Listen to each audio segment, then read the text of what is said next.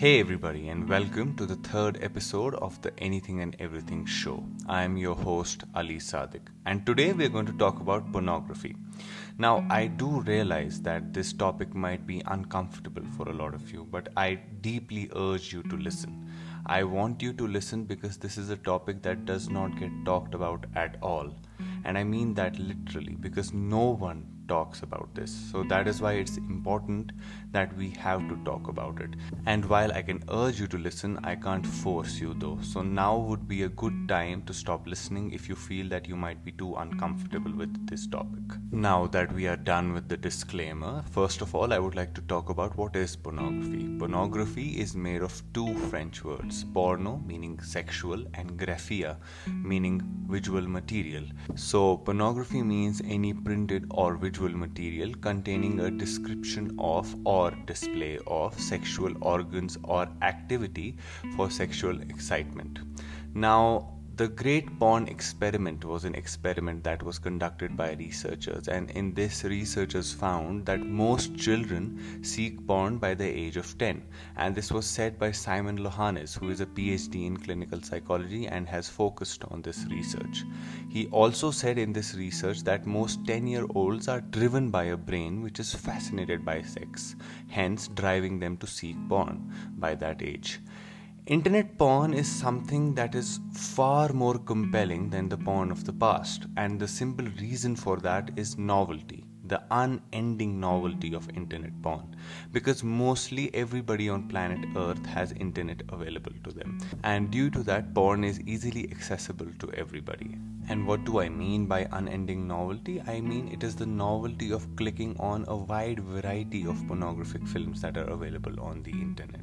Now, this causes something which is known as the Cooley effect, which means we can switch as many characters as we like, as many times as we like, and due to this cooling effect, this unending novelty never ends.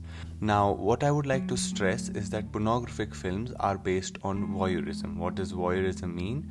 Voyeurism means deriving a sexual pleasure from watching other people engaged in sexual activity or naked.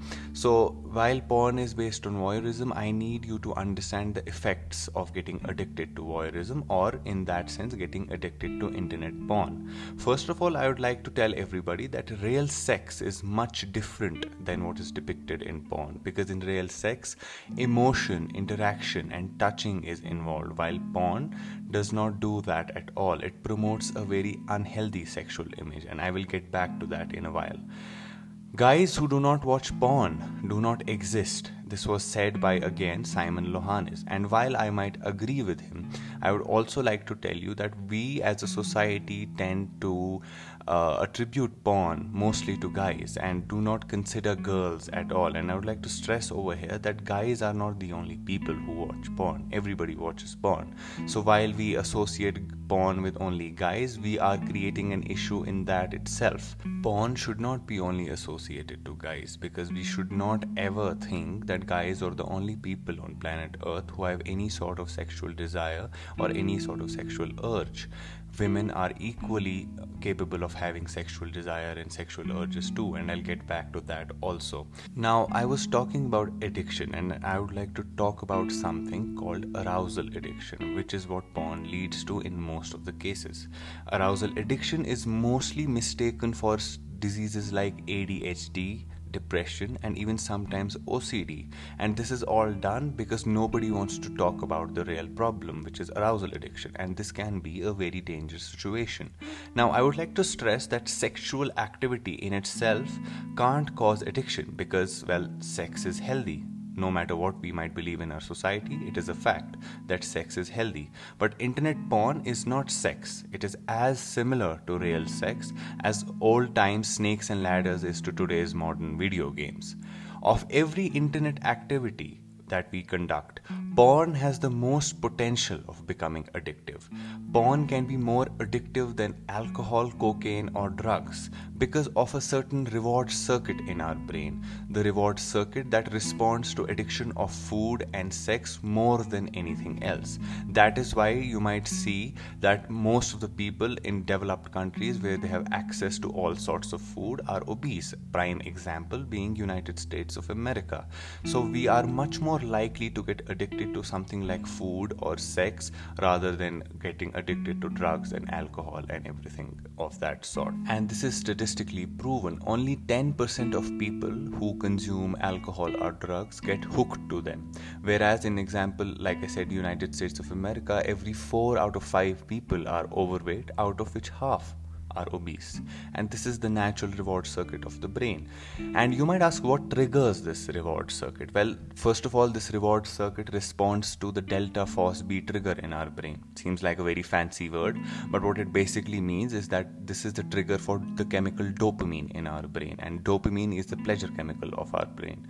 So when it's triggered, delta FOSB, when it's triggered, it releases dopamine in our brain and we feel like we are experiencing something good. And these are the brain changes that take place when we get addicted to something like internet porn. And this causes 3 things. The first thing being numbed pleasure response, which means basically that you might not get the same amount of pleasure that you used to get from a thing that you're addicted to in the past. And second thing being hyper reactivity to porn, which means that everything else except watching internet porn seems boring. You feel like you're wasting your time doing anything else apart from watching internet porn. The third thing being willpower erosion, which means even if you want to control your addiction, you can't because your willpower is weak. So this is what the research says. And when this research was published, nobody paid any attention at all. But when people started paying attention is when a group of men came forward and said that watching excess porn is causing erectile dysfunction. And the same group of men raised awareness online about this, and that is how a large number of people stopped watching porn. Now, I would also like to talk about the physical brain changes that can be caused due to porn addiction. It can change the sexual preference of a person, often for the worst, not for the best. And this is because a straight person might find himself or herself watching porn that differ from their own sexual orientation. And this can lead to consequences like depression and anxiety, and that can be very harmful. Porn can also bring anger and violence into the nature of the person who you otherwise would think wasn't like that. It can cause a person to be suddenly very angry or violent. And now that we have talked about the physical brain changes that porn addiction can cause, I would also like to talk about porn from another perspective, which is the exploitation perspective. Because by watching porn, we're basically participating in creating demand for film prostitution. Yes, that is what porn is. It's film prostitution. Porn is a genre. It has nothing to do with erotica or a healthy sexual communication between two people. It is just about the male domination of women, the subordinance of women, not only in the sexual context but in a way of being, in a way of life. Porn only caters to whatever men find arousing, and it disregards women altogether. It does not promote a healthy sexual image at all. And here when I say healthy, healthy is not relative, it is factual. There is nothing sensual about porn. It totally forgoes all sensual activities like cuddling, caressing, making out, hugging, kissing, and any type of communication at all. Porn gives people unrealistic and unhealthy expectations of any sexual relations that they might have in their life. And everybody is vulnerable to porn, from young boys and girls to adults. We should be extremely careful about what we put in our mind, as we are careful about what we eat and put in our body, because what we watch invades our brain. And I would like to give you an example. There is a TV show that I used to watch. Its name was Suits. It's a brilliant TV show. I recommend all of you should watch it. There was this one episode on this TV show which I was watching, and for a moment I thought I would also like to be a hotshot lawyer like Harvey Specter is in that series. And that is a direct example I am giving you of how what we watch invades our mind and affects the way we think. So porn also affects how we think about sexual relationships, how we think about women, and how women think about men, which I'll get to in a second. But I would like to tell you that porn disregards the wishes of women totally. Porn disregards the fact that women can also have sexual desires and sexual urges, and women can also have a perception about sex which is very different to than what men have. And I'm saying this because what I'm about to say is something that you might have never heard before, which is that most men do not even recognize or associate themselves with the kind of sexual desire that porn shows men have. They would much rather have a deep, sensitive, and loving relationship than what is depicted in porn, and this is very true. So we should be very careful about watching porn, and we should also understand that what is shown in porn is not realistic at all. So now that I have given women a considerable amount of attention, I would like to talk about what impact porn has on men, and I will get back to the women part in a while, but this is something that really needs to be addressed. So porn has a paralyzing effect on young boys and men. This is because porn teaches us that a man is only valued in sex by having a large penis and an eternal erection. Also, according to porn, being a valuable sexual partner does not relate to with being sensual, passionate, attentive, generous, sensitive, understanding, romantic, or anything at all, not even well coordinated. It is all about having a large penis and eternal erection, which leads to eternal sunshine, which is so unnatural. This leads to men who aren't paralyzed emotionally by all of this to become aggressors, even when emotion is involved. And we can also say that in a country like India, where free porn is aggressively available, it leads to the rape culture that is prevalent in India.